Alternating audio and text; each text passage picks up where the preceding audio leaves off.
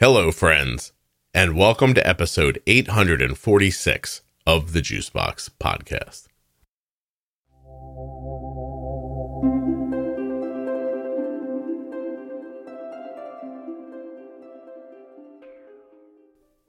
Welcome back to another episode of Best of Juicebox. Today's episode you may have heard on April 26, 2001. It's called Bolusing Insulin for Fat. It's with Michelle from the popular blog Waltzing the Dragon. And Michelle and I spend this entire episode talking about how fat sometimes needs insulin. Do you ever see a rise after a cheeseburger and fries and not know what's happening? I bet you have. Listen in, you're going to find out more and find out how to take care of it. While you're listening today, please remember that nothing you hear on the Juicebox Podcast should be considered advice, medical or otherwise. Please always consult a physician before making any changes to your healthcare plan or becoming bold with insulin. Don't forget to take the T1D Exchange survey. Please complete that survey at t1dexchange.org/juicebox. And these episodes don't have ads on them right now, so I'm doing something special. I'm going to tell you about it as soon as the music's over. But don't forget that generally speaking, the podcast is supported by a ton of great advertisers, all of whom have links in the show notes of your podcast player and at juiceboxpodcast.com.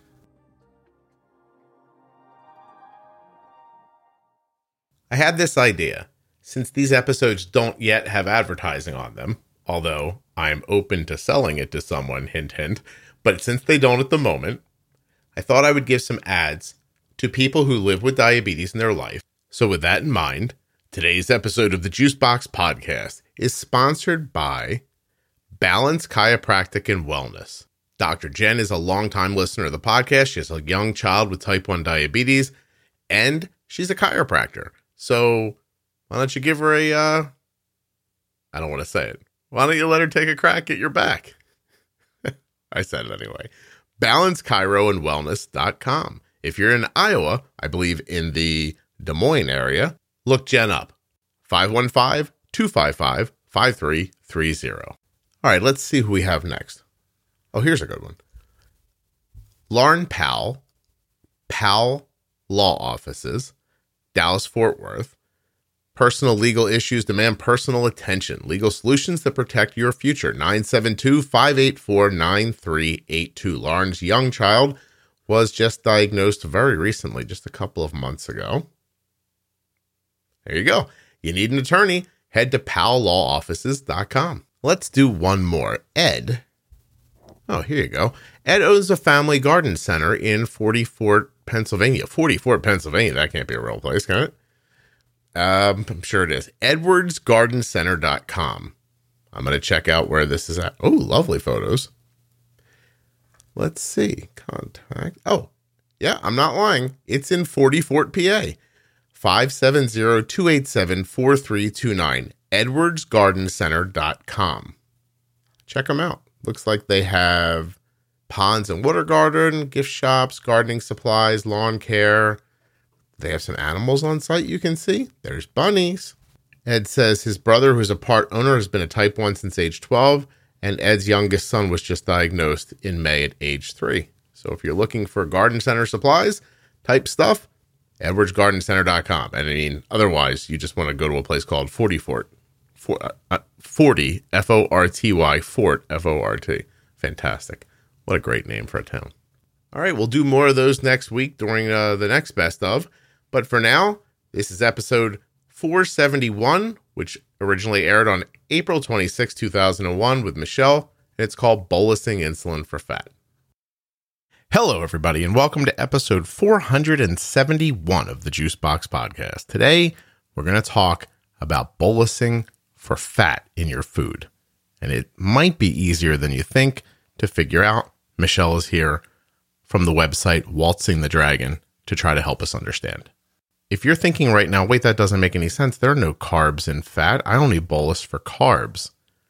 Well, you ever eat pizza and get a weird high 3 hours later? French fries? Milkshake? Anything like that? Where you think it's gone, you've handled it, but suddenly 2 and 3 hours later, this persistent high? If that's happened to you, you're going to love this episode. And let's be honest, if you're using insulin, this has happened to you.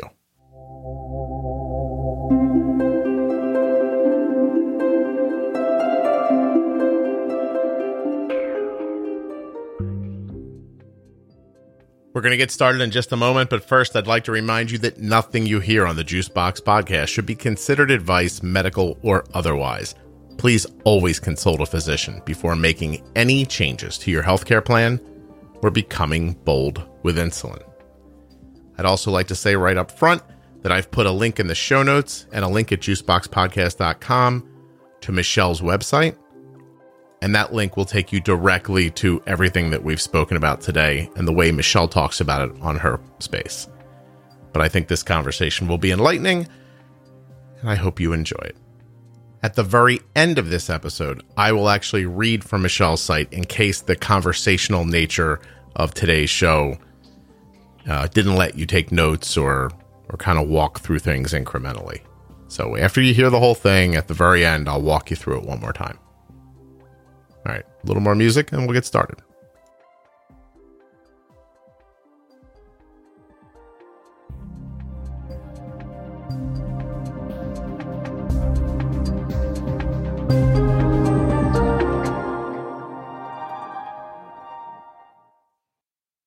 This show is sponsored today by the glucagon that my daughter carries, Gvoke HypoPen.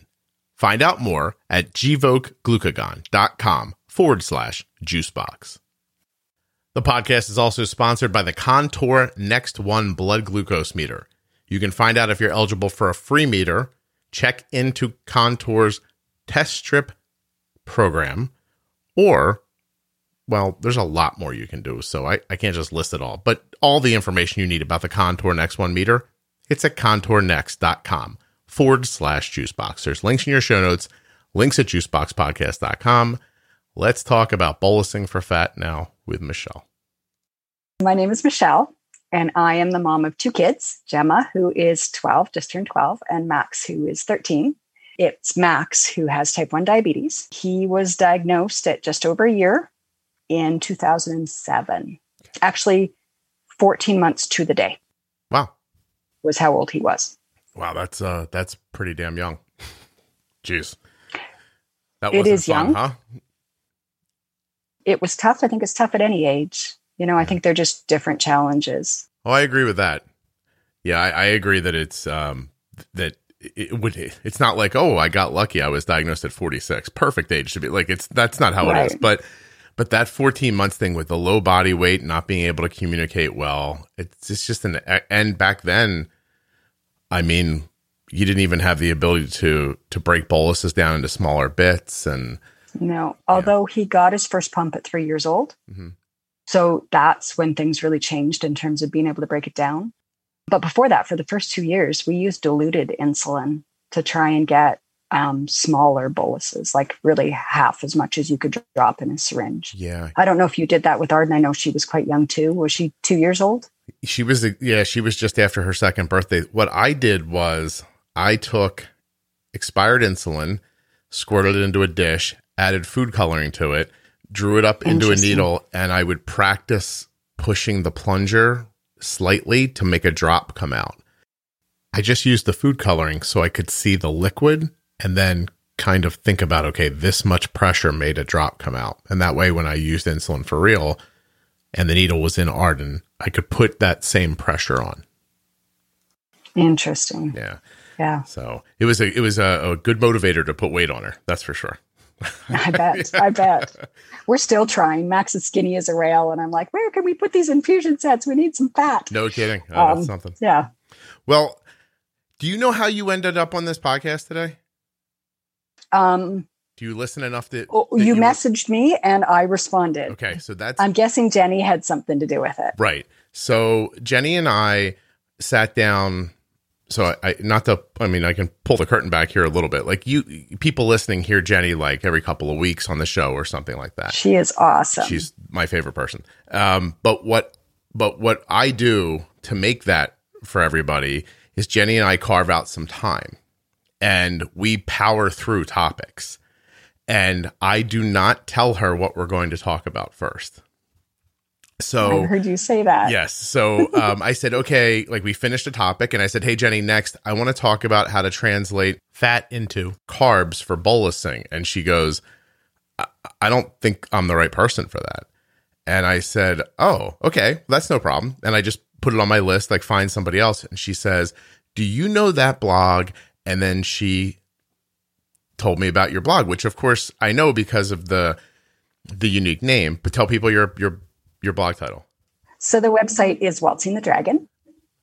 And it was started in 2011 with another diabetes mom. Danielle and I started it because we realized that when we talked to other parents, we just got the most helpful tips.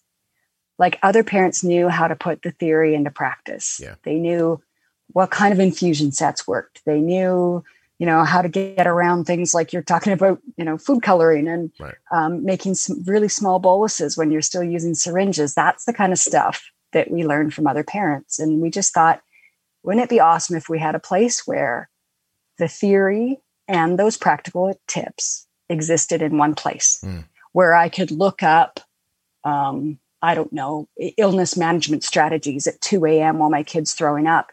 And they would be there. I wasn't like shuffling through that junk drawer looking for that handout that I got. Yeah. So that's where Waltzing the Dragon came from. It's interesting. I don't want to go too far into the weeds here, but it's interesting that you can't just devise one repository and it exists everywhere, because that's not how people find out about things. Do you know what I mean? Mm-hmm. Like the best movie I've ever seen in my life, you may never have seen or ever heard of. And so that other places keep popping up is a gift to people, because the internet is sort of cyclical, and at the same time it's bubbled. Like you're in a sphere, you don't realize it. You're not seeing the whole internet, you're seeing the part of it you see. So if somebody Sure. has a blog like yours, that's great. And it can be frustrating for people listening. I imagine Michelle has felt this before too, known how valuable the information you have is, and you can't figure out how to get it to more people because you're not in charge of that. And I figured that out a long time ago. If people don't know immediately to go to the ADA to get information about something, right, then that means that the ADA's information isn't so amazing that everyone who's ever seen it runs around telling everybody else about it, right? Which is not to denigrate their information. It's just that that's not how it works. It's why you see somebody who's incredibly popular on Instagram today, who 11 months from now, you'll never see again, because everything just keeps going. But I always felt badly about like all this great information that just, it just kind of, it cycles away. And so the podcast for me is an idea of like, how do you bring it alive so that it keeps existing and it keeps drawing people in and they keep finding it. So as soon as Jenny said the name of your blog, I was like, I've heard that name a million times. Now, I don't read diabetes blogs, and I never have, but that was always a creative decision. I didn't want to read something you wrote and then find myself saying it and not realize that I had heard it from somebody else, right? So right. I always stayed very kind of insulated around it. But immediately I was like, because how can you not remember that name? Like Waltzing the Dragon is just so, unique. So anyway, I go there. No, please. And there's all that information. And I was like, okay, I'm going to send someone an email and ask. and I picked around. I think I figured out how to get to you through Facebook. So I really appreciate you doing this, because I want to take what you know about this one specific subject and kind of blow it up and leave it here inside of the podcast for other people. So awesome. Yeah. So tell me how you first realized that fat made blood sugar go up. What would happen is we would go somewhere like McDonald's. Like we had good control. I wouldn't say it was fantastic, but our overnights were good. We knew how to handle the kind of foods that we made at home. Max was pretty little, so we weren't eating a whole lot of high fat food. And then when we started to, like I said, go to McDonald's or have a pizza, we would have these incredibly high, persistent highs that I just kept correcting, and he wasn't coming down. And it was changing, like it was frustrating for me. And it was changing our family's lifestyle. Like I felt like diabetes was winning I felt like, okay, we're not going to go to McDonald's and get fries today because I don't want to deal with the high later. We're not going to have pizza tonight because I don't want to deal with being up all night and correcting. And that was incredibly frustrating to me because we've always lived like diabetes, we have to pay attention to it, but it's not going to control us. And it was definitely controlling our family. Yeah. So I went looking for ways that I could cope with that. And within a couple weeks of each other, two different people brought up this idea of bolusing for protein and fat. Shannon, who was one of the CDEs, one of the nurses at the Alberta Children's Hospital Diabetes Clinic, which is where Max is seen. And also Lorraine Anderson, who is a registered dietitian here in Canada. She worked for, at the time, Animas was my son's pump company. And so I'd had contact with her over that. They both brought up this idea of bolusing for protein and fat, which we had never done. But it seemed perfect. And it seemed almost divine that they were both talking about it at a time when I really needed to hear it. Yeah. So we started experimenting as a family. And just to back up, I guess that's, I remember talking at a conference and people said, well, wait a sec. I guess I should start bolusing for fat because we've never done that. And through the conversation, it came to be that they didn't really have post-meal highs due to fat or protein.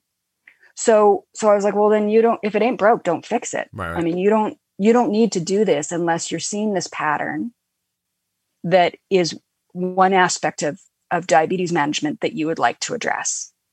But many people, if you eat the same amount of protein in most meals or the same amount of fat in most meals, then you don't need to do anything different.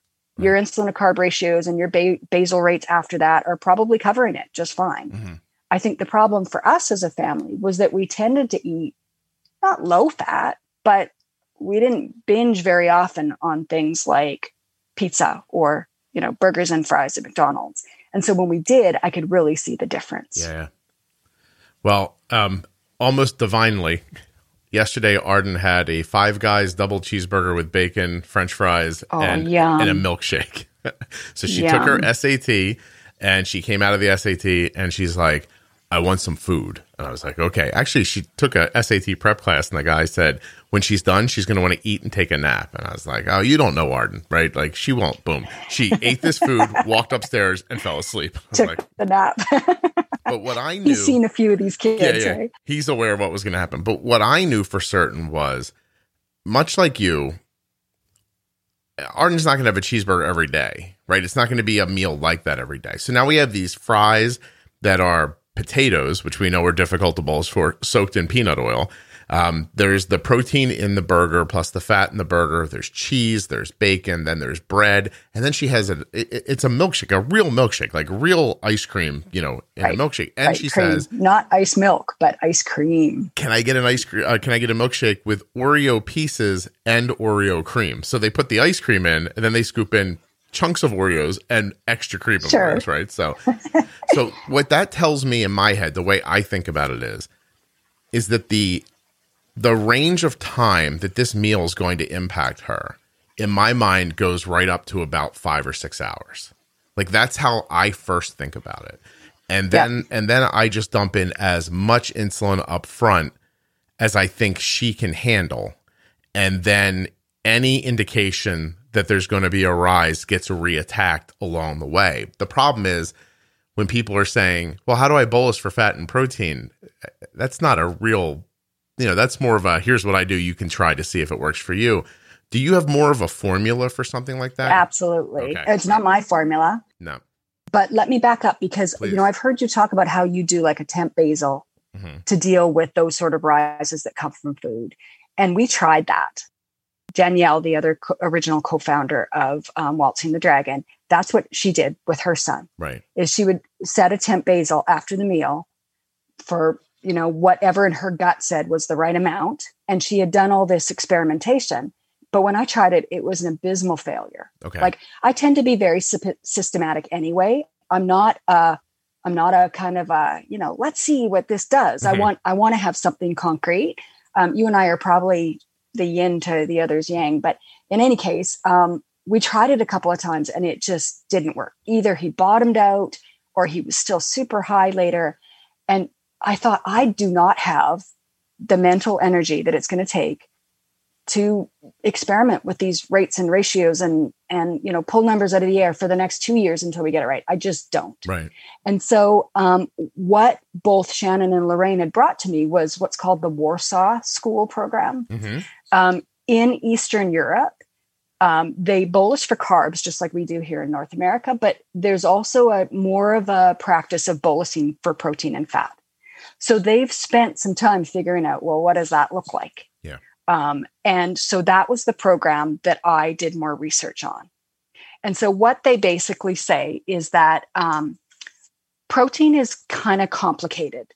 Protein creates in your body, creates some insulin, but it also stimulates the release of glucagon, which we know raises blood sugar. And so the effect of it is if all you ate was protein, the effect is a longer rise in blood sugar, longer after you eat it. So it might be 3 to 5 hours if all you ate was protein without carbs. Yep. It might be 3 to 5 hours. You give maybe an extended bolus or a temp basal of, I don't know, maybe 3 hours. I think Jenny said something like 50%. I'm trying to remember. She had a great way of looking at it. You do that after the meal, and then it covers that slow rise of protein.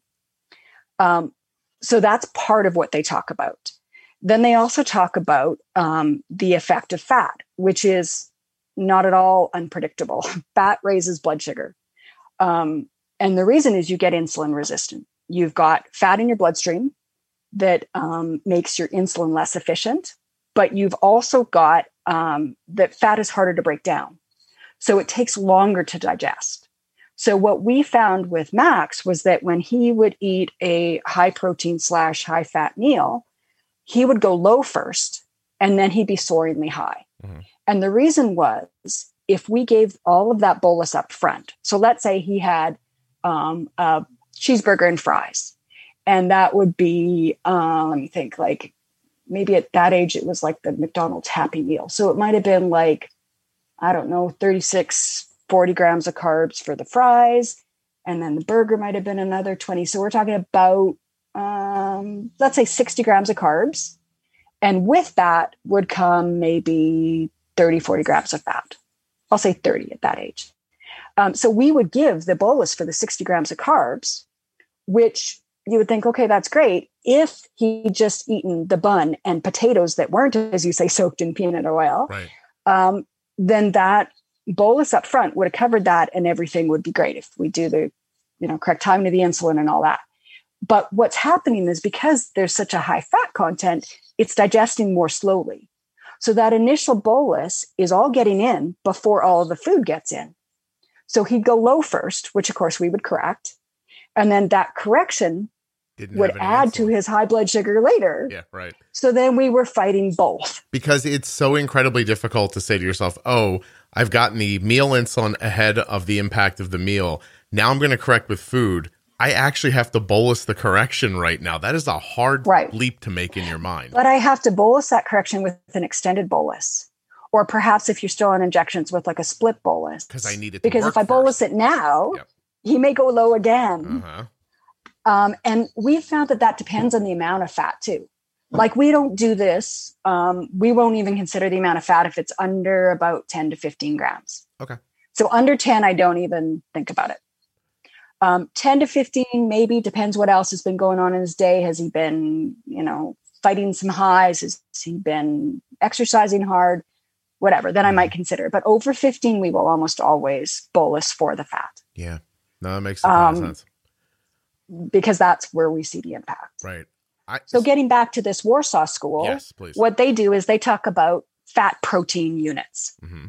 And there's this process that they go through to calculate fat protein units. And I don't know, do you want me to, it's all on Waltzing the Dragon. Oh, I'm looking at it right now. Do you want me to go through it? Yeah. Okay. Do you want me to go through it basically? Absolutely. Yeah. I'll just tell people now. Oh, geez. All right. So you're Canadian. So it's waltzingthedragon.ca. And I'm actually .ca, although the .com will get you there too. Okay. .com will get me there too. But on this specific page, it's got kind of a long title. So is there a quick way that you can tell people to get through your website to get to what you're going to talk Yes, about? waltzingthedragon.ca/fat. /fat. Okay. I'm doing it to waltzingthedragon.ca/fat. Okay. How fat and protein affect blood glucose.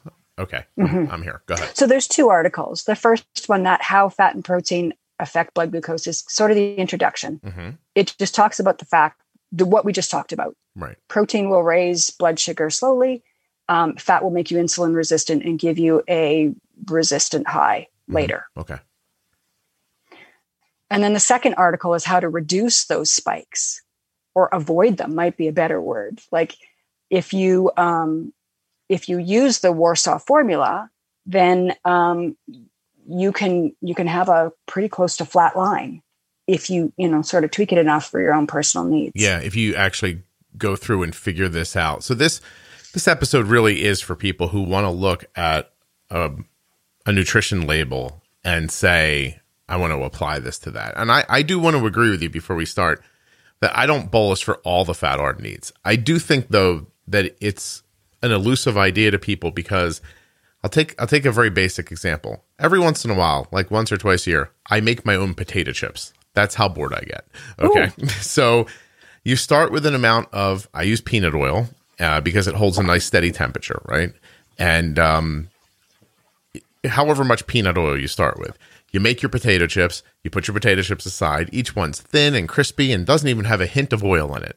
But then you go back and look at how much oil's been absorbed by the potatoes, and it's a fascinating amount of oil, right? So I bet. If you eat handfuls of these potato chips, you might as well take a cup, fill it with peanut oil, and drink it, because chug. That's what you're doing eating those potato chips, right? As an example.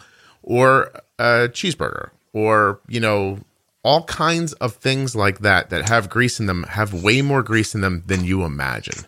Yes. So, did I know fat from ice cream plus fat from cheese and fat from beef and oil from French fries and potatoes and bread was going to crush Arden? It did. And if I told you that based on the carb count of that meal, even though it was an insane carb amount, I mean, gosh, by the time you go through the burger, the roll's like 25, and then I just throw in 5 for the burger because why not, and a couple more for the cheese, and now I'm at 35, and then the fries are probably 50, and now I'm at 85, and the milkshake's probably like 80, and like in my mind I'm like, this is like 180 carbs, right? And even though you give that insulin for that, it comes back to haunt you like a bad ex. Absolutely. Every couple of hours. Absolutely. And you're putting in another, it's going to happen again. Here's 2 or 3 more units. Before you know it, you've used by half more insulin than the actual carb count kind of would indicate. Oh, absolutely. Right. And the amount I've found since we've started bolusing for fat, I found that the amount of insulin we use up front as an extended bolus is a fraction of what we will have to use to correct it. Right. It's absolutely insane. Like we might add a 3-unit extended bolus if we, do it at the front. If we forget to, or when we were learning this, we might have to use like 8 or 10 units to get him back down to range. And so the difference is just striking. Right. There's all kinds and doing it proactively is a huge benefit. Being ahead of it, you're using far less than you will if you chase it. And absolutely, when you're ahead of it, you most likely won't cause a low later, because it's almost like that food, it almost precludes a low from happening. It's right. Almost the, it's sort of the antithesis of the idea when people are newly diagnosed, someone will tell you to give them like a little protein and a fat at bedtime if you don't want their blood sugar to fall, like that kind of, that old chestnut, but except you're doing it times like 30. And so, so if you're very aggressive, the way I think about it is balancing the impact of the insulin or the impact of the carbs with the action of the insulin, and trying to keep everything working at the same time so that when the food's finally digested and the insulin's finally gone, you don't crash later. Totally. But once you're chasing fat and protein like this, especially high fat, you're just, it takes so much more insulin than you could imagine. And your basal rate is nowhere near up to the challenge that you've that you've given it now. Absolutely. All of a sudden. Okay. Absolutely. I'm sorry. I love our conversation, but I'm not letting you get to what you're trying to say. So no, that's okay. Good. I just want to back up for a minute because Please. you mentioned a lot of things. Like if people are curious what sorts of things that we do this for, you've mentioned a lot of them. Like we talked about pizza, we talked about burgers, cheeseburgers, French fries. Funny, if we have if we have homemade frozen French fries made in the oven, they don't have enough fat and we don't need to worry about it. But any restaurant we go to, those fries will need a fat bolus. Yeah. Max loves nachos lately. So the tortilla chips have fat, which we don't really notice if he had, say, tortilla chips and salsa or hummus.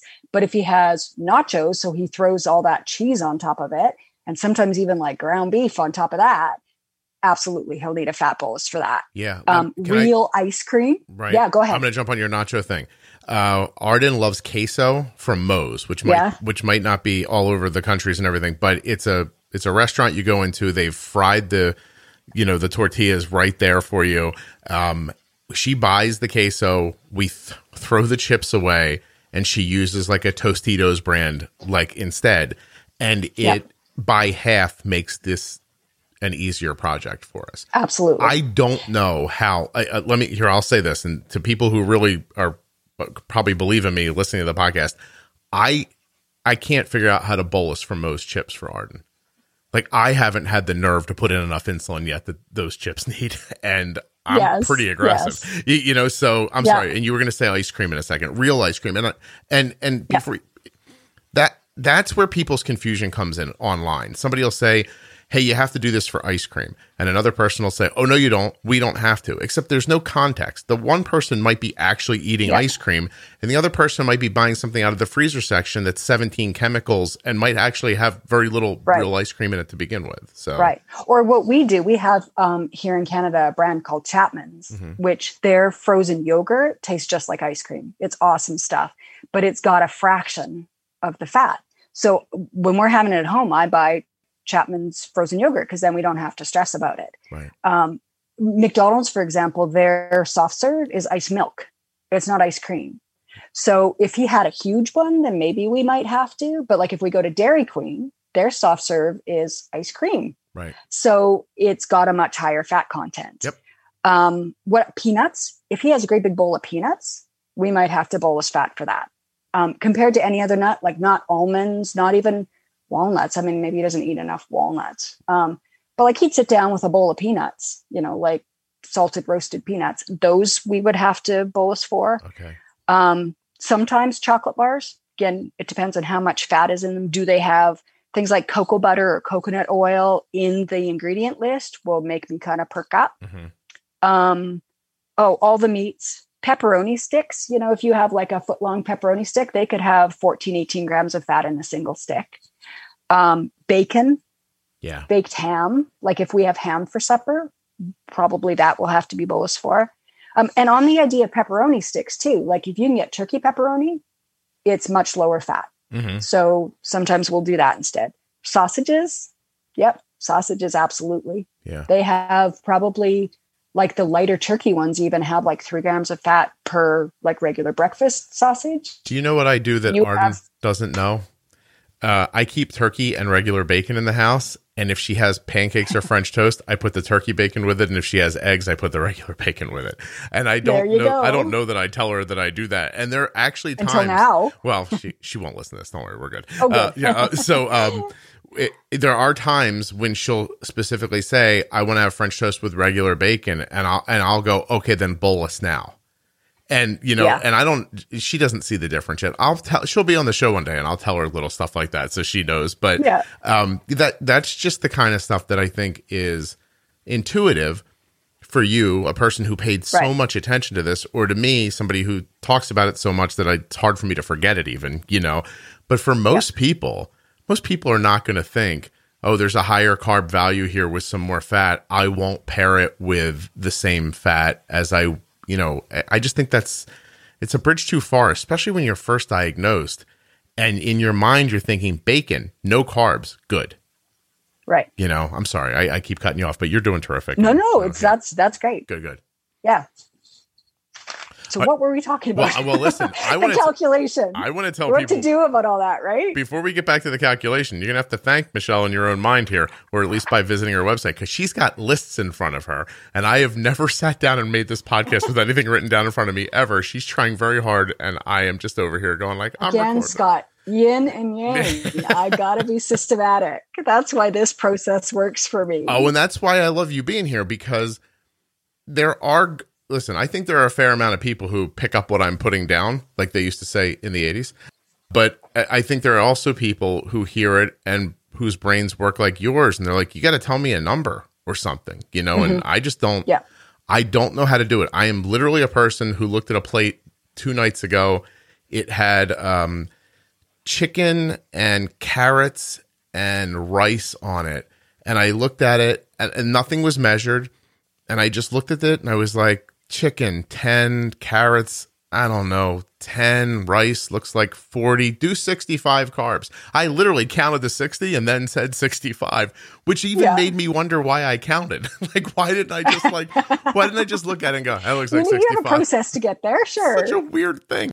And that's, I do believe that most people can, with most meals, get to it. But there's some of these things that we're talking about today that are they're just too much, And just on that idea of looking at a plate, like I think we've had to teach ourselves systematically over the last 12 years how to do what you do intuitively. Mm-hmm. So what I would do is I would measure that, whatever, pile of strawberries or that, mashed potatoes or whatever it was, French fries. I would guesstimate what I thought, how many carbs were in it. And then I would measure it and see how far off I was. And then from there, if you do that enough times, now you can start looking at a handful of cantaloupe, a handful of potato chips. You can start looking at that and going, oh, this is what I think. But I had to get there through very systematic, like teaching myself, this is how far off you are. Right. Next time, guess a little higher, guess a little lower. Yeah. So I had to get there very systematically, and you do it very intuitively, which I admire, but I would never be able to do with that kind of pull a number out of your bum approach. Can you imagine that that's my skill? If I put that on my CV, I'd never get a job. That is a huge skill. It is. You were able to figure it out in a way that's quantifiable. Trust me. The only way I can quantify it is to tell people stories about potato chips and then hopefully they get something out of it. All right. So just to point out, I didn't figure out how to make it quantifiable. I took a program that already exists and I applied it to our family and it worked. Well, see, and that was a huge. You're very kind to give attribution where it's deserved. And I didn't mean that you made it up out of thin air. I know you But didn't. You still went and found it and put it into practice. Like you could have showed me that at a certain time in Arden's diabetes, and I would have been like, I ain't reading that. And that would have been like the end of it. I've been told I can complicate things a little bit. Yes, that's my nature to go into it in deep, deep detail. No, just as an aside, all of the information on the website. So it's less of a blog and more like an information repository. And only because what you do very easily, sharing your personal experience, does not come as easily to me. Mm-hmm. I'm much more comfortable sharing the information than I am sharing my life, which is why I kind of have a love-hate relationship with social media. But there's a whole other topic for a whole other day. But what we've done on Waltzing the Dragon is set things up as beginner, intermediate, and advanced articles. And this one is solidly in the advanced. It's like not for the faint of heart because it does look intimidating. But if you follow it through, follow the example through, it makes sense. Well, let me tell you that anybody who's made it 34 minutes into this wants it. So go ahead and give it to them. No holds barred. Let me tell you what you do then.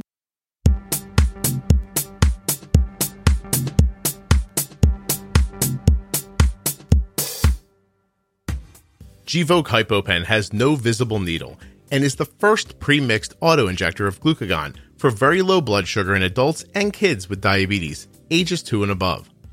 Not only is Gvoke HypoPen simple to administer, but it's simple to learn more about. All you have to do is go to gvokeglucagon.com/juicebox. Gvoke shouldn't be used in patients with insulinoma or pheochromocytoma.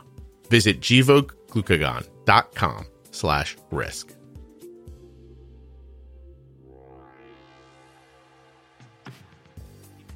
Look, if you're the kind of person that's here learning about how to bolus for fat in your food, then your data is important to you. And that data begins with your blood glucose meter. Are you using a good one? Is it accurate? Is it reliable? How do you know? Do you just take the one the doctor gave you or buy the cheapest one at the pharmacy? Maybe you should check into the Contour Next One blood glucose meter. This is the meter that my daughter Arden uses. It is absolutely the most accurate and fundamentally easy to use blood glucose meter that she has ever had. You can find out more about it at contournext.com/juicebox. The Contour Next One blood glucose meter has second chance test strips, meaning you can touch some blood, not get quite enough, go back and get a little more without changing the accuracy of the test or wasting a test strip. Might not seem like a big deal, but tonight at 3 a.m. it will be. Is the light on your meter nice and bright? The one on the Contour Next One is. It'll allow you to see in low light situations. And the screen is simple and easy to use. And if you'd like, you can connect the meter to your phone. They have an app. It'll connect by Bluetooth, and you can share your data back to your phone and make better sense of it later if you want. But if you don't want to use that app, you don't have to. You can just use the meter. It's absolutely up to you. Go to contournext.com/juicebox to learn more about the meter and all of the products that you'll find on the site. You know, it's possible you'll even be eligible for a free meter.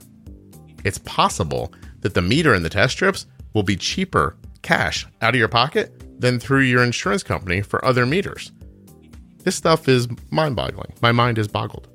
Before I get you back to Michelle and she talks in depth about how she boluses for fat, I'd like to remind you to support the T1D Exchange. Please go to t1dexchange.org/juicebox. Take a few minutes to answer some simple questions and make the lives of people living with type 1 diabetes better. If you are a type 1 who lives in the United States or the caregiver of a type 1 who lives in the United States, this is for you. It is super simple to do. You can do it right there on your phone or your laptop. Again, it only takes a few minutes. It's 100% HIPAA compliant. It is 1,000% anonymous. And the answers you give go a long way towards helping people live better with type 1. That's all you need to do. When you do that, you're helping those people and you're supporting the show. t1dexchange.org/juicebox. Please take a couple of minutes. All right. You ready for Michelle? She's got a whole system here. She's going to tell you all about it.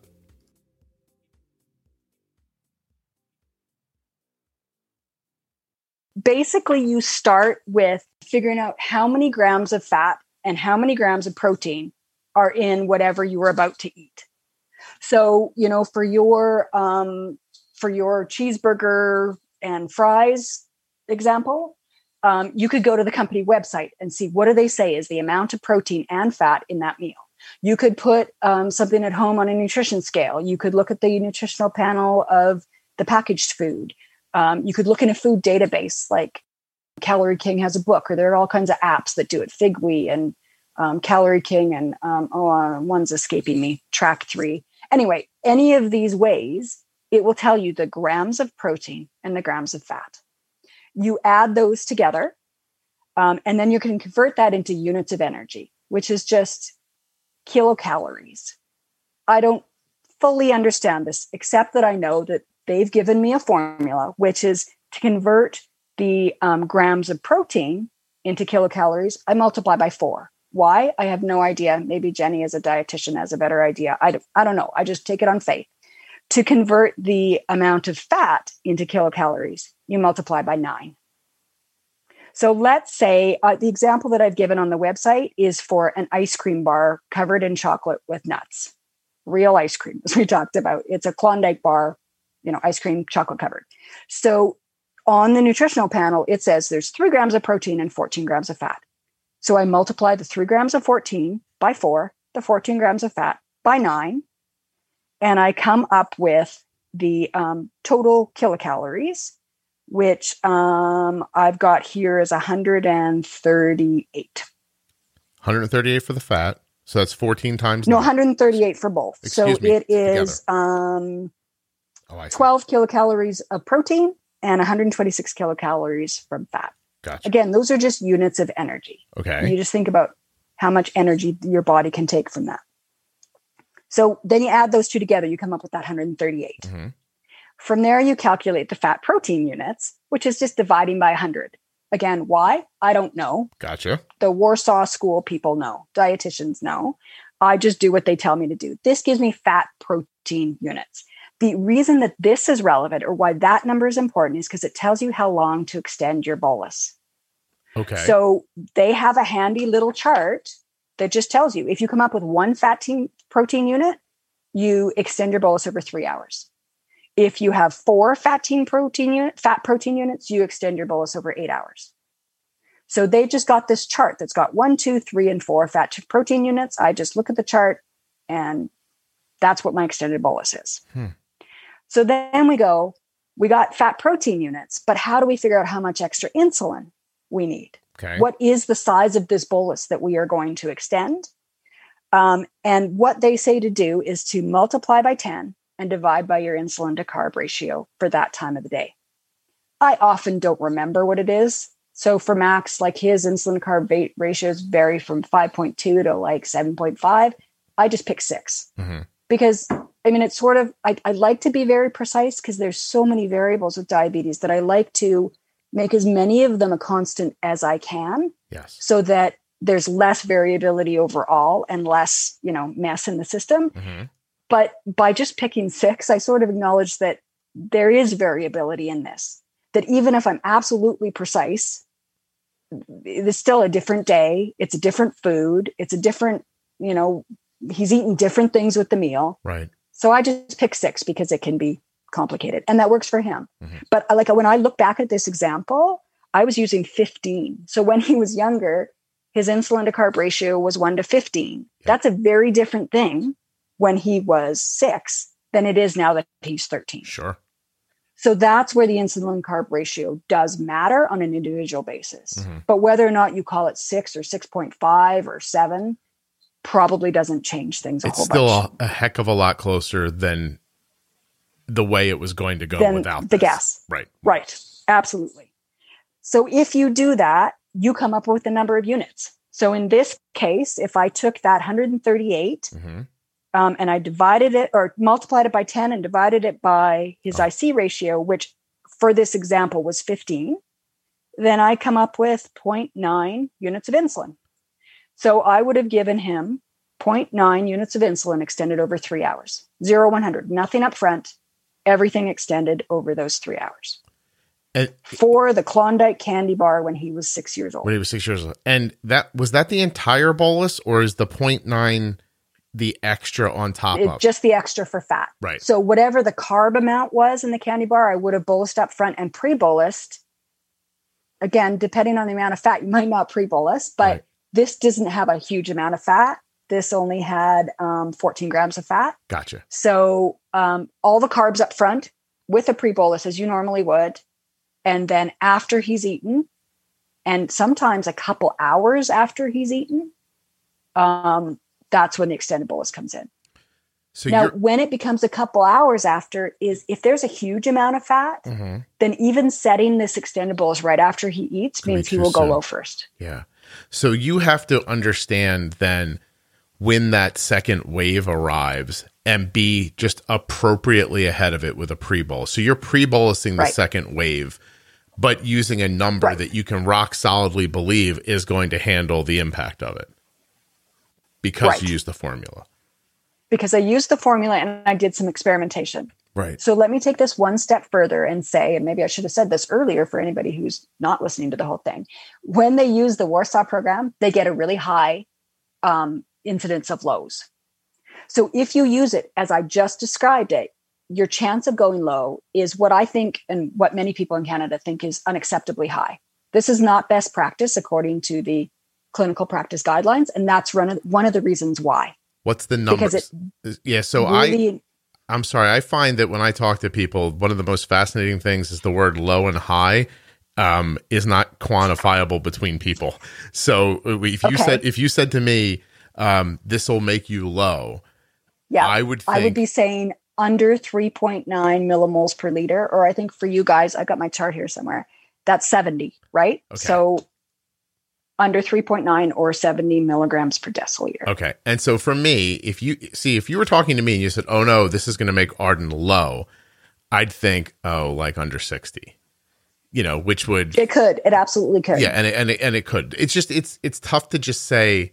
It's just the one thing I've learned from doing the podcast is that people's idea of high and low are different. Like when I say, absolutely, oh my God, Arden got really high after a meal, I mean 180 to 200. 9, right? Yeah. Right.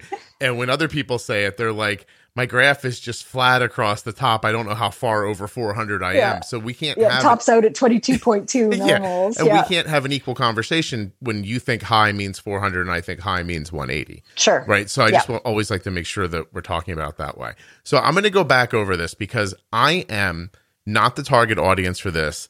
And I think I understand what you just told me. So this is kind of exciting for me as a person who could not test time. You don't realize how bad I was at school. So, so you take this, and it hasn't hurt you one little bit, has it? I don't know. My wife mocks me openly about it sometimes. So, I mean, in that vein, perhaps. So you have this example here of an ice cream bar that has 3 grams of protein and 14 grams of fat. It also has 27 carbs. So you would have taken this ice cream bar. You would have known from experience. I don't know, it needs a 10-minute pre-bowl. It's not too much for your son.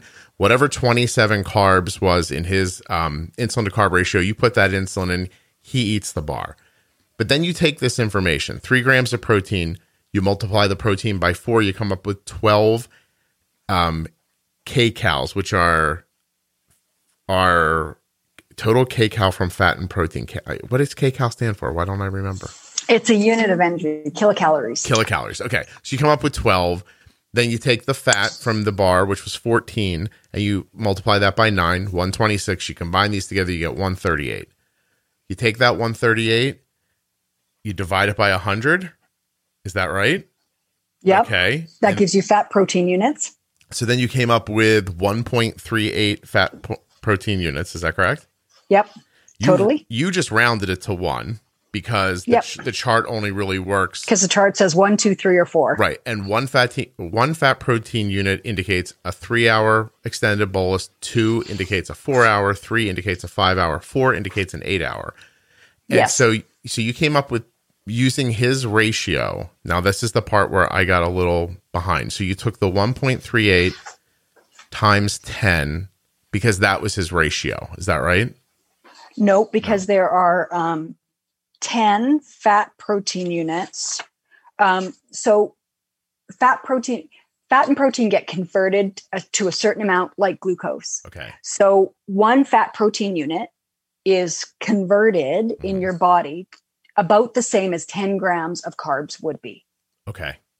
So if you didn't eat any carbs and you ate 1 fat protein unit, that would be like eating 10 grams of carbs. Okay. This is the moment where I'm going to say this out loud and take advantage of how popular the podcast is. The person who made the conversion calculator for the website, if you're listening to this and you think you could program this into an app for online, please contact go for me. it. Yes. Okay. And that'd be awesome. And you would get that code for your website if you wanted it 1,000,000%. Oh, thank you. So then you do this last bit here. You came up with, it's going to be 0.9 because you rounded again, because you came up with 0.92, you rounded it to 0.9 because that's how the pump would do it. The pump wouldn't give 0.92. Right. And you extended that over 3 hours. Now, in this specific scenario, how long after the ice cream's consumed did you end up putting this in? 1 hour. Okay. So we started the extended bolus at 1 hour after he started eating. So is that an indication to you that ice cream cone has about a 4-hour life in his body? Yeah, I guess so. Okay. Yeah. All right. Well, plus the pre-bolus. Maybe longer, because at the end of your extended bolus, that insulin is going to last for another 3 hours. Yeah, it's going to have a tail as well. And I've heard Jenny talk about how fat can affect you for, she said 8 or 10 hours. We have at times found that Max is still resistant the next morning. Like we're talking 12, 15, even 18 hours later. It can still be there sometimes for people. Right. It depends on how much. Right. Not the kind. And other things like how active is he? How insulin sensitive is he right now? Or has he been, has he had a long weekend and been sitting around on video games all weekend? Yeah. In which case all of this compounds. Mm-hmm. Hey, let me tell you a fun story while we let this sink into people's heads before we move forward. All right. 2 hours ago. There is an easier way to do this too. Let me just say. We're going to get to that. I take the whole thing and make it easier. We're going to do that. Go ahead with your funny story. Yeah, but Michelle, listen, you got to tease it out. I want people listening through the whole thing. You know what I'm saying? All right. And my listen through rate is important to ad sales, just so you all know. So listen to the end. I go pick up Arden's contact lenses today. We placed an order and they had to be picked up. And I get there and I'm in an office that, I mean, I've been taking my kids to for so many years. There's a lovely woman at the front who's been there forever. And we're standing around talking. And I said to the person that was helping me, hey, I got to go. I have to go record a podcast. And he said, what's it about? And I said, oh, we're going to talk about how fat and protein impact blood sugars kind of more long-term than people who use insulin, probably think they do. And the woman behind the counter goes, I have diabetes. I've literally known her for a decade. I had no idea. She goes, I struggle with this all the time. She goes, what are you doing? And I started explaining it to her. She's like, how do I find this podcast? And she's like writing it down and showing me her phone and asking where podcast apps are and stuff like that. And I walked out and I just thought, like, how did I not know? But there she was. She had a Medtronic pump on her belt. She keeps it covered with her shirt. She's wearing a sensor. Nobody can see it. And there she was. She's diabetes in the wild. She said, this topic vexes me. It controls my life. And she's like, even if I just eat a piece of chicken, I'm down to just trying to eat a piece of chicken. And 2 hours later, my blood sugar tries to go up 40 points. And I said, well, yes, that your body can take that protein from that chicken and it converts it and stores it as glucose, and then it impacts your blood sugar. And she's like, I have no idea. I've had diabetes for decades. And I was like, no, okay. I said, so, okay. Very common. Yeah. It was crazy. I mean, like if I told you, I just thought to myself, hey, I have a little extra time here. I can make it to the store and back again to pick up Arden's contacts. Like I just tried to squeeze. And you were supposed to be there because she's supposed to hear your podcast. It was really lovely. Like awesome. I had a very nice feeling about the whole thing. Okay. So now we just went through something, which, let's be honest, is not that convoluted, but it's more than most people. Yeah. Right. So you're telling me there's a simpler way I could have gone through this. What would that have been? Well, first of all, as I said, we don't bolus for protein. And there's a couple of reasons for that. Number one, because we found when we first started using this formula, including protein, Max always went low. Mm-hmm. And one of the things about protein is that it really only affects your blood sugar in a significant way if you're not eating carbs. And we're a pretty carby family. I mean, I think there are very few times when Max, like, he wouldn't sit down and have like a steak and a salad. He wouldn't eat a burger without the bun. Mm-hmm. I would do those things. I have celiac disease. So, I would eat more just protein alone, but he wouldn't. So in a way, because carbs are the body's preferred fuel source, if he's got carbs in there, then it's just going to use the carbs for fuel. Okay. And the protein isn't going to have the same effect as if he had protein without carbs. Okay. So like think, steak and a baked potato, you probably don't have to bolus for the steak, although it sounds like you do and it works. Mm-hmm. So maybe there's something I'm just missing there. But steak and a salad, you would. Yeah. I don't do a ton. Like red meat, right. I did a little bit, and if it's more lean, I do a little less. I just throw 5. I'm always throwing 5, like, because how like, kids will put like a little dip in a bowl, like it's a little honey mustard or something like that. People are like, how much is in that? I'm like, I don't know, 5 more. Everything's always 5 more because isn't it interesting? Think, for everybody who's listening, think how specific you are with your insulin.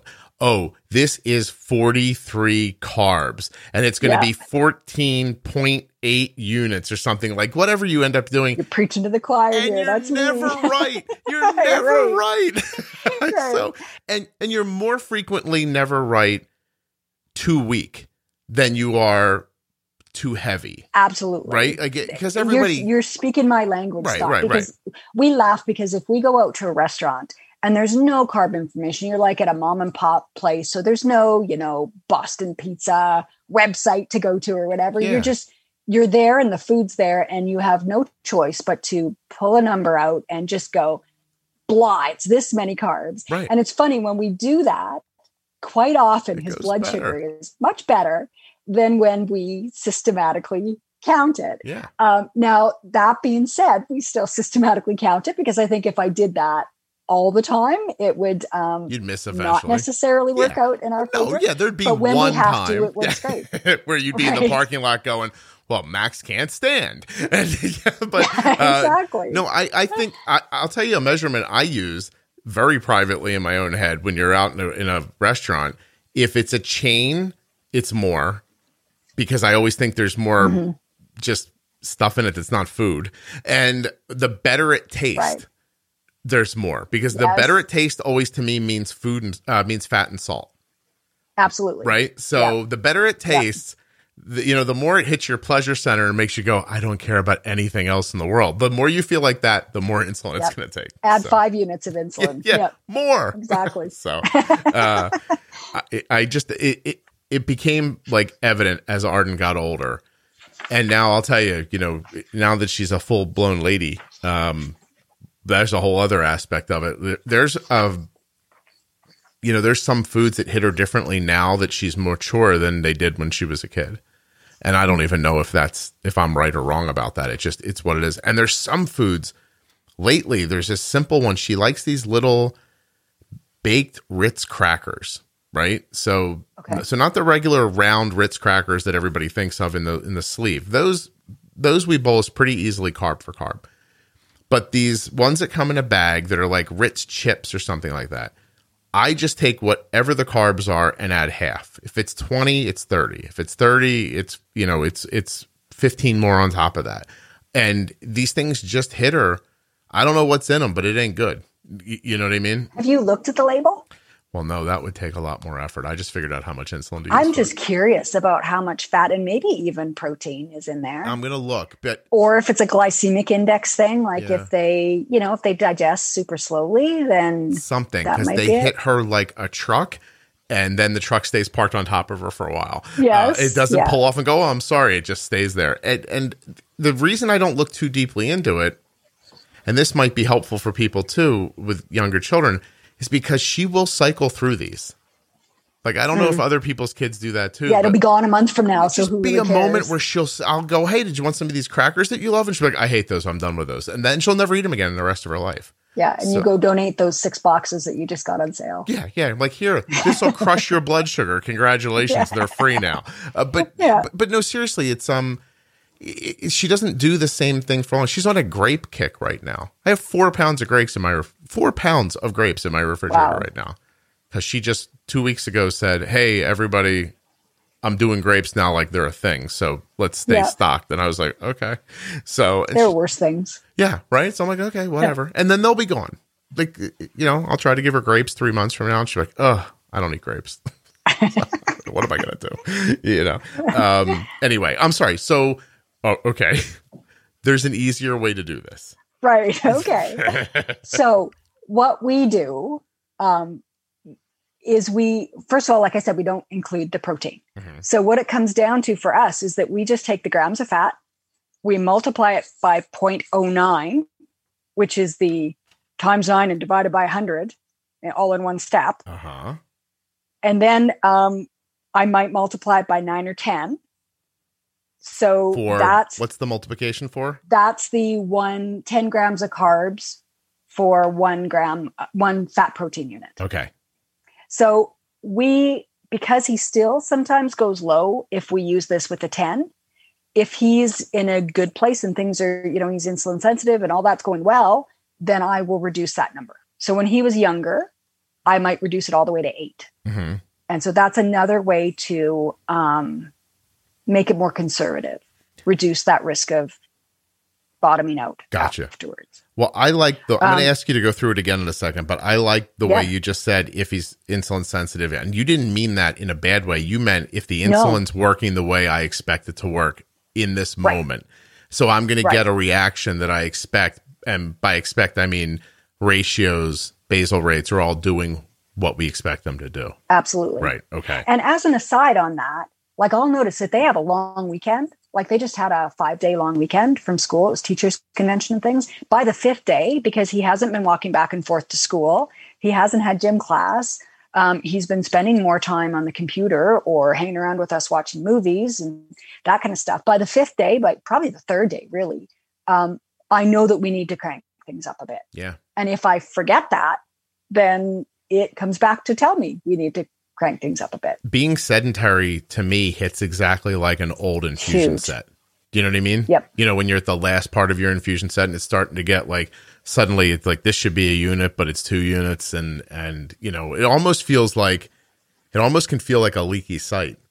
It's almost like, oh, Absolutely. everything I'm putting in there is not getting in there, is it? Like, but something's wrong. Yeah. But instead it's everything I'm putting in there is not having the impact that it should because he's been sitting around for a week or etc. I'm glad people can follow this. This is good.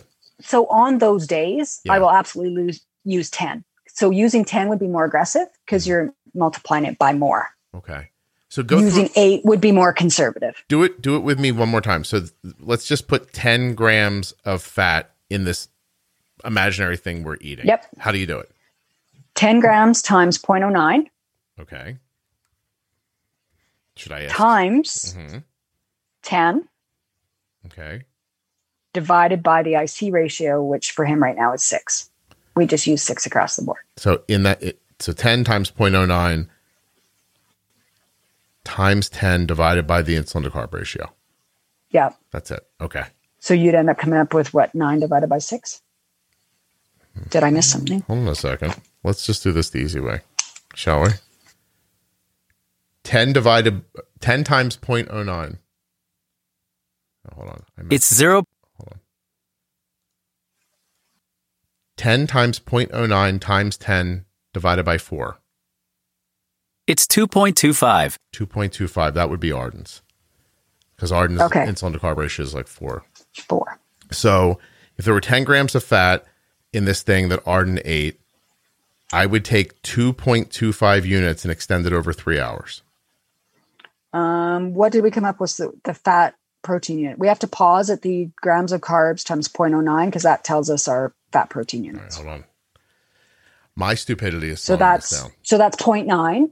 Okay. So just under 1. So yes, it would be 3 hours. For 3 hours. So now, and I should point out that we never actually would do this for 10 grams of fat. That wouldn't be enough fat for us to bother. Right. But it's great for example purposes for nice round numbers. For round numbers and simplicity, which is clear. But so that's a good point though, because, and why is that a good point? Let me Google something for a second. What did I say? Five Guys fries fat. While you're Googling that, I just want to point out that they go to a local mall to do Pokemon Go, to do Pokemon hunting, and they always stop for lunch. This is my husband and Max. And A&W is the usual meal on that day, and it has 64 grams of fat for a cheeseburger, fries, and a pop. Listen to this. This is from the Food Network. A large French fry has an unbelievable 1,300 calories, 57 grams of fat, 1,300 milligrams of sodium. So you're going to get crushed if you eat this, because not only all of this, but the sodium's going to dehydrate you, which also slows down the insulin work. We never even take that into account. No now one thinks about that. Right? Start pulling numbers out of my bum like you, Scott, because it's all hopeless. Tastes good. More. So there's a good example. 57 grams of fat in just those fries yesterday. So leave the milkshake out of it. Leave everything else out of it. When I'm telling you, she used, just multiple tens of units of insulin more, it really isn't that crazy, because in this scenario here, if we just round this to 60, right? Hold on a second. If we just round this to 60 grams of fat for Arden for the French fries yesterday, and I do 60 times 0.09, I get so that's 5 fat protein units, right? Times 10, 54, divided by her insulin to carb ratio is 4. She needed 13 and a half units more insulin for the fat in those French fries than the carbs in those French fries indicated. Right. And think about how many carbs were in the French fries. So hold on a second. Five Guys, large fries, carbs. Okay. There are 72 carbs. So we've just decided Arden needed 13 and a half units of insulin for the fat in Five Guys fries. Now let's look at it as carbs. 72 divided by 4. 18. So while everybody's wondering why their blood sugar gets high and they don't understand why it takes so long to come down, Arden needed 31 and a half units of insulin just for the French fries, but it had to be stretched out over the impact of the carbs because of how the oil is holding it up, which we've talked about a million times in this podcast. And anybody who's listened to the Pro Tip series knows the food goes in, it starts digesting, you're leaching out carbs. The more fat that's in your stomach, the slower the digestion goes, the longer it takes, the longer you're slowly just basically infiltrating your blood with with sugar.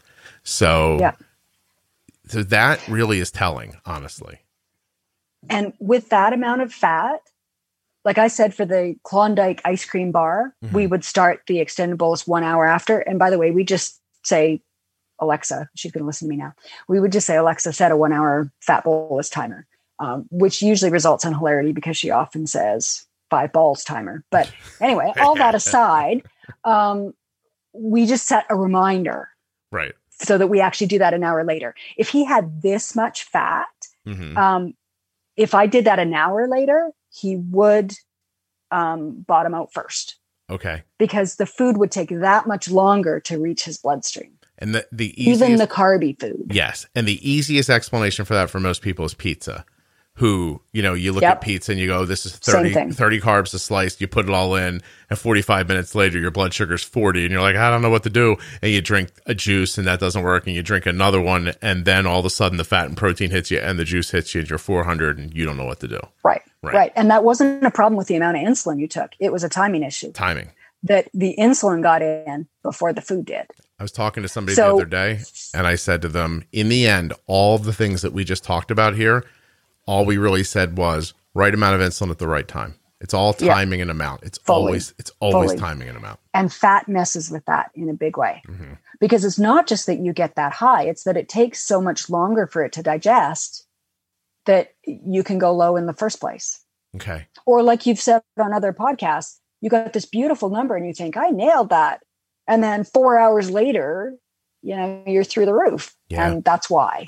Because you might have nailed the first 2 hours of it, but not the next 8. All right, Michelle, there's one thing I'm still lightly confused by.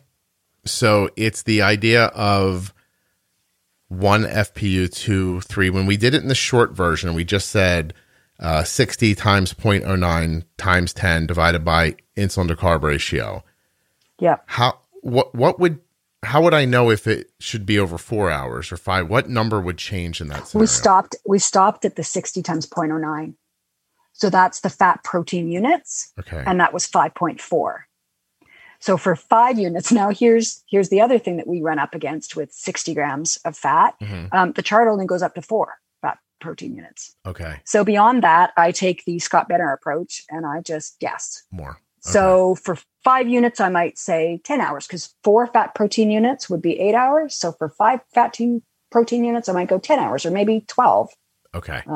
Okay. So my confusion is that our original number that we started with kept us in the 3 hour range. Right. Right. Okay. Right. Because we were only at 60. If we would have gotten to, is there a cheat in there? Is there a number of FPUs that makes it to, like, in your mind? I know you don't think of it this way, but pretend you were me for a second. And no, sometimes I do. Yeah. Yeah. So like how many kcals would tell you, okay, this is going to be 4 hours? Do you have that number in your head? No, but I could reverse engineer it. Like 4 hours would be 2 fat protein units, is it? Yep. So then 2 fat protein units would be 18 grams of fat. Okay.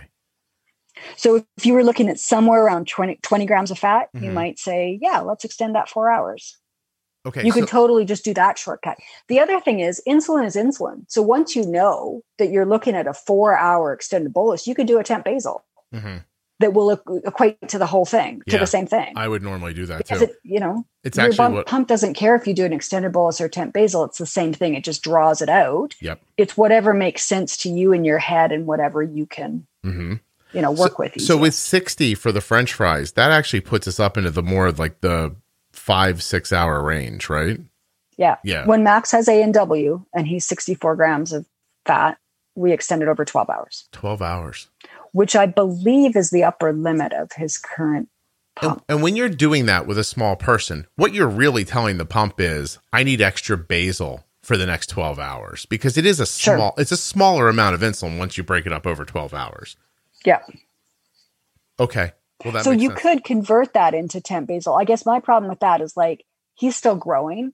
So when he goes to bed, he's got growth hormone and his basal rates almost double. So for me to go, okay, how much of this would it, to tell it a temp basal, I would have to sort of figure out, okay, well, between the hours of 11 p.m. and 2 a.m., his temp basal would be double. Yeah. But earlier in the evening, it's not going to be double. Like, It's so a I lot. just go extended bolus. Yeah. Just give me whatever, an extra 5 units over 12 hours. Yeah, Michelle, the way, I'm sorry if you've heard me say this, you'll have to suffer through it for a second, but I just think of, I've found a number of different ways to think about it over the time. There's an impact range that the food has, from the minute it goes in till it's done. And I try to cover that range with a heavier blanket of insulin. Sometimes I think of it that way. Sometimes I just think, just basically like, oh, it's going to be cold overnight. I need an extra quilt. And so, my blood sugar is going to try to go up between here and here because I've eaten something with fat in it. I'll just lay something heavier in the form of basal over top of it to hold it down. I've described it as carpet bombing before, just picking the range where the food is and just try to decimate it. You know what I mean? Just stay on top of it. There's all different ways to, however people can picture it in their minds. The idea here is that this fat is going to force your blood sugar up over hours, and the amount of hours is going to depend on how much fat it is and all kinds of other stuff. And still, what we're talking about, while this method doesn't work for it, the idea still exists that for some of you, protein will cause a rise a number of hours later too. And if you can learn that you can count on that a chicken breast with my meal is going to mean that 2 hours after I eat, my blood sugar is going to try to go up 60 points. Well, then an hour after you eat the chicken breast, you could do a temp basal to stop that. Or an hour and a half after you eat the chicken breast, you could bolus for it even. So my problem was always, how heavy of a blanket do I need? Yeah. And how long am I going to put it on? So do I need that, that light summer blanket? Do I need the really thick duvet? Mm-hmm. What do I need here? And so for me, using this formula told me, how heavy should the blanket be? And are you going to have it on all night or just through the beginning of the night or what? So for somebody like that who is eating the chicken breast in a salad and no carbs and therefore needs to bolus for it, you can use the same formula, but just the same way that I leave protein out of the formula and only do fat, you can leave fat out of the formula and only do protein. It's fascinating, and I do mean this in a very kind way. Like, so I would imagine you could take this wrong, so don't. But the people who I've seen ask me for this information, as near as I can tell through the internet, have a similar personality to yours. What a shocker. Yeah, no, and I don't take that the wrong way. Yeah, it's fascinating because those are the people who hear me go, I don't know, put in more and just don't let it cause a problem. They're like, no. But when I tried that, Scott, because my brain doesn't work that way, when I Right. tried that, it just failed. Mm-hmm. And I was discouraged, and I was like, I cannot put in the energy that it's going to take to keep trying and experimenting and figuring it out and trying this and trying it. I just can't. And the other thing is, you have this incredible memory. I have asked to be introduced to people that I have met before, people I have had in my home at my dinner table. I have asked to be introduced to. And so I don't have that memory. So if I don't write it down systematically and come up with a process that works, then I'm starting over. Every time I sit down with that food, I'm like, the first time. I don't know. Let's see what we're going to try. So I can't take credit for memory. It just occurs to me. Like, I just look at it and then the answer's in my head. I don't have a process to come to it. And I can also That's a gift. That's awesome. Oh, please. It's an odd gift to have, but I would much rather be able handy, to run given the kids you've got, that's incredibly valuable. But Michelle, what if I ran a sub 460 and could catch and was 6'5"? Then I could pay someone to do this. You'd have a different gift, sure. but it isn't. This conversation's been in an extended way interesting for me because I can see now that you don't think in pictures. And I think in pictures. No. Right? Yeah, I think in numbers and language. Right. Yep. And the people who I hear describe me as, oh, it's this guy. He's just really aggressive with insulin. I was like, oh, they think in numbers, not in pictures. Right? I sound like a lunatic who's just yelling like, pour it on, see what happens. And but I don't. But you do that based on your sense of what is appropriate. And I'm saying I don't have that sense. Yeah. So I can take this formula.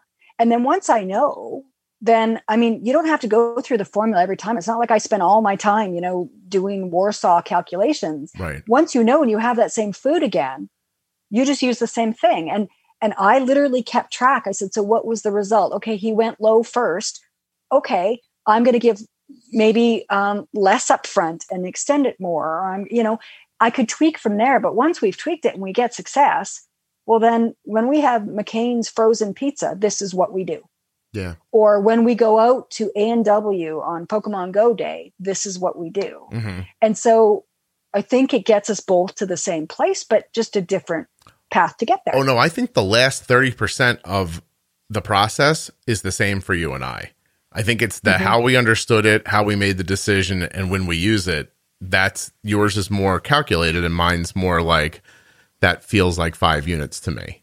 And it also puts me in a position then when I get one that I don't know, and I don't know how much fat is in it, I don't know how much protein it is, I can look at it and go, well, it looks like an A&W meal, or it looks a little closer to, nachos, or it looks like, then I can be in the ballpark. I can say, well, I have no idea on this one, right? But I'm going to compare it to something I do know, something we've done before, and I'm going to try this. And that gets me in the ballpark, and it makes Max's blood sugars post-meal manageable. Yeah. So that now we can do the bumping and nudging that you talk about, rather than this, runaway freight train that nothing is helping. There is nothing maybe more confusing than seeing a blood sugar that's 280, putting what you think is a massive amount of insulin on it and watching it go to 260 and then bounce back to 280 again. Oh, yeah. Yeah. Then your brain's just like fried because you're only thinking correction factor and not considering any of the other things that are happening. And then you're just there. And before we started analyzing this, had no idea. Like I might think, oh yeah, it's fat. But then when you think 64 grams of fat, that puts my understanding on an entirely different level for me to go, oh, that's why when one unit would normally work and I gave him 3 units thinking, oh, let's watch for the low. That's why it didn't even touch his blood sugar. Right. It's because we're talking about this astronomical amount of fat. Right. Because, and obviously Arden's insulin to carb ratio is different than other people's, but because a large French fry from Five Guys for Arden needs 28, 30, like 32 units of insulin, 32 units of insulin. Her pump only holds 200 for 3 days. Right. So anyway, this was really great. Did we not say anything that you wanted to say, or did I find a way through it all? I think so. Let me just look and see. Yeah, look at your notes, please. I don't usually have people with notes, so check it out. Let's make sure we're good. Again, systematic.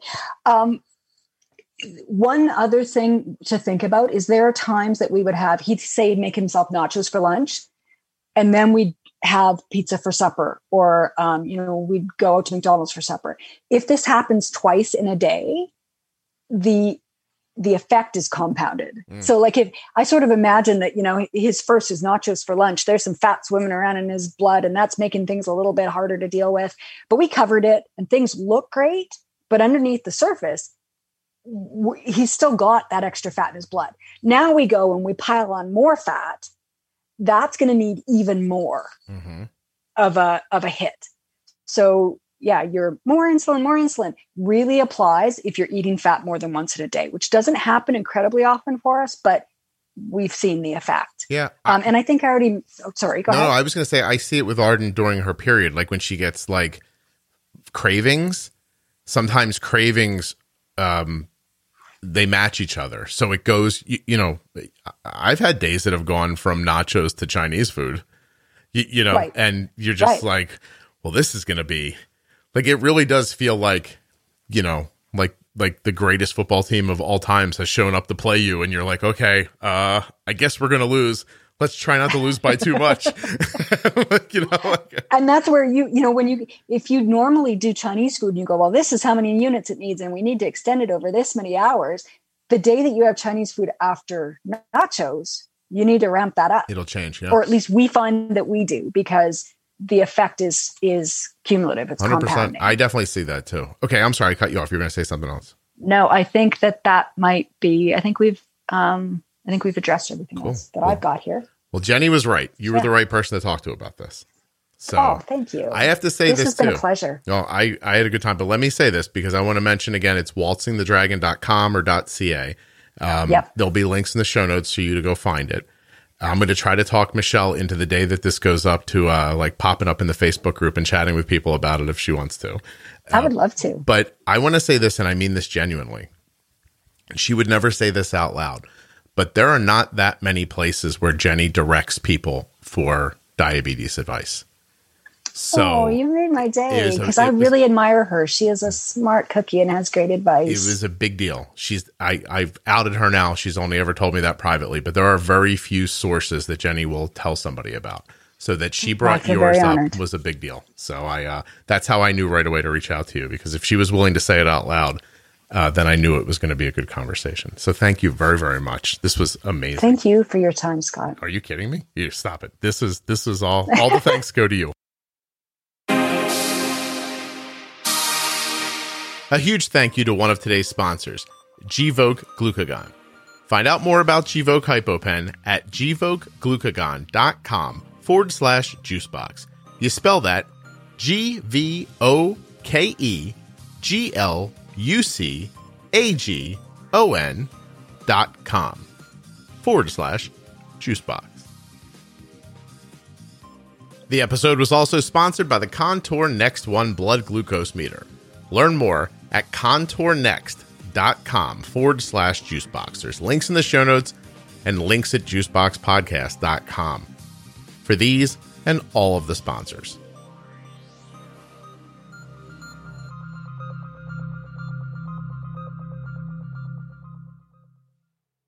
You can support type 1 diabetes research and the Juicebox podcast. The T1D Exchange is looking for type 1 adults and type 1 caregivers who are U.S. residents to participate in a quick survey that can be completed in just a few minutes from your phone or your computer. After you finish with the questions, and they're really simple questions, I did them in maybe 7 or 8 minutes, you'll be contacted annually just to see if there's any updates to your information and to be asked any further questions if further questions exist. This is 100% anonymous, completely HIPAA compliant, and it does not require you to ever see a doctor or go to a remote site.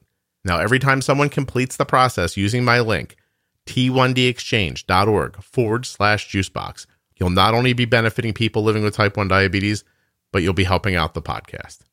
Just use my link in the bio, then click on Join Our Registry Now, and then just simply complete the survey. T1D Exchange research has led to increased insurance coverage for blood glucose meter strips, changes in the American Diabetes Association's guidelines for pediatric A1C goals, and even helped get Medicare coverage of CGM devices. So if you've ever wanted to help out people living with type 1 diabetes, or the podcast, or maybe both, this would be a simple, quick, and safe way to do all of that. t1dexchange.org/juicebox. Okay, now I'm on Michelle's website, Waltzing the Dragon, and she has examples here for you. This is very clear and easy to follow. She's got a lot of examples of which foods are high in saturated fat here. She talks specifically about what the Warsaw approach is, and she walks you through an example. Number 1, identify how much fat and protein the food contains. And she has an example here that she used on the podcast. It's an item that has 3 grams of protein and 14 grams of fat.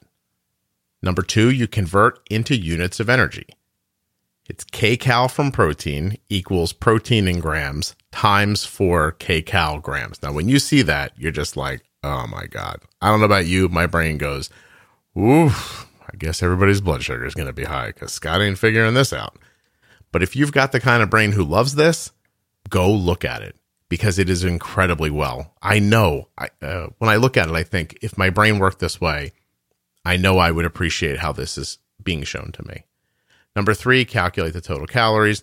Number 4, calculate the fat protein units. Number 5, how long to extend the bolus. It walks you through it very easily. Step-by-step instructions. Gives you the amount of extra insulin that you need. Step 6. And then it talks about the end result. She says here, to make a long story short, in this example, to cover fat and protein, her son had this bar after supper. She would first give the usual bolus for the carbs before he starts eating. Then later, she would deliver an extra 2.3 units of insulin in this example in an extended bolus that covered a duration of 3 hours. So you've heard her talk about it now. For an hour, we've been talking about it in the podcast. If you want to see her step-by-step instructions, there's a link in the show notes for this episode, and there's a link at juiceboxpodcast.com for this episode, 471. Now, in the meantime, I'm going to be paying closer and closer attention to how I'm using this idea in our life. And I'm going to come up with a way to say it that doesn't involve adding, subtracting, multiplying, or dividing. I'm going to come up with a way to talk to you about this, and I'll be sharing it as soon as I absolutely can. You know me, I'm just like, there's a lot of fat in this, and then I just go, it's a lot more insulin, and then I stretch it out. You've heard me talk in the Diabetes Pro Tip series. You know how I do it. If you've liked this and never heard of the Diabetes Pro Tip series, I really think you should check it out, because if you like this conversation, you'll love those conversations. The Diabetes Pro Tip episodes begin at episode 210. They're available at juiceboxpodcast.com in your podcast players, or if you just like to see a list of them, diabetesprotip.com. I hope you found this interesting. If you did, please share the show with someone else. And of course, check out Michelle's website, waltzingthedragon.ca or .com. And there's, of course, links right there in the show notes and at juiceboxpodcast.com to this exact article. I'll talk to you soon.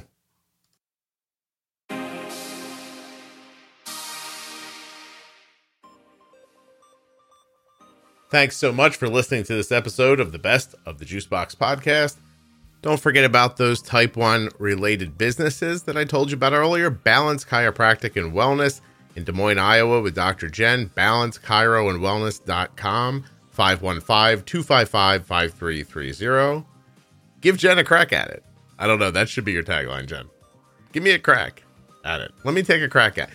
We could workshop it, but I think let me take a crack at you. Yeah, I think that's what we would go with. Who else? If you're looking for a lawyer in the Dallas-Fort Worth area, PowellLawOffices.com. Check out Lauren Powell, 972-584-9382. And, of course, EdwardsGardenCenter.com, 40 Fort, Pennsylvania. 40 Fort, 570-287-4329. Thank you so much for listening. I'll be back very soon with another episode of the Juicebox Podcast. And don't forget to check out the private Facebook group, Juicebox Podcast Type 1 Diabetes. And tell a friend about the podcast, or leave a fantastic rating and review in the app that you listen in. And don't forget to subscribe or follow in that app, like, I don't know, Spotify, Apple Music, Odyssey. I found out earlier I was in. Recently I found that out. Apparently I'm everywhere. If you can listen to it, you can listen to the podcast in it. Subscribe and follow.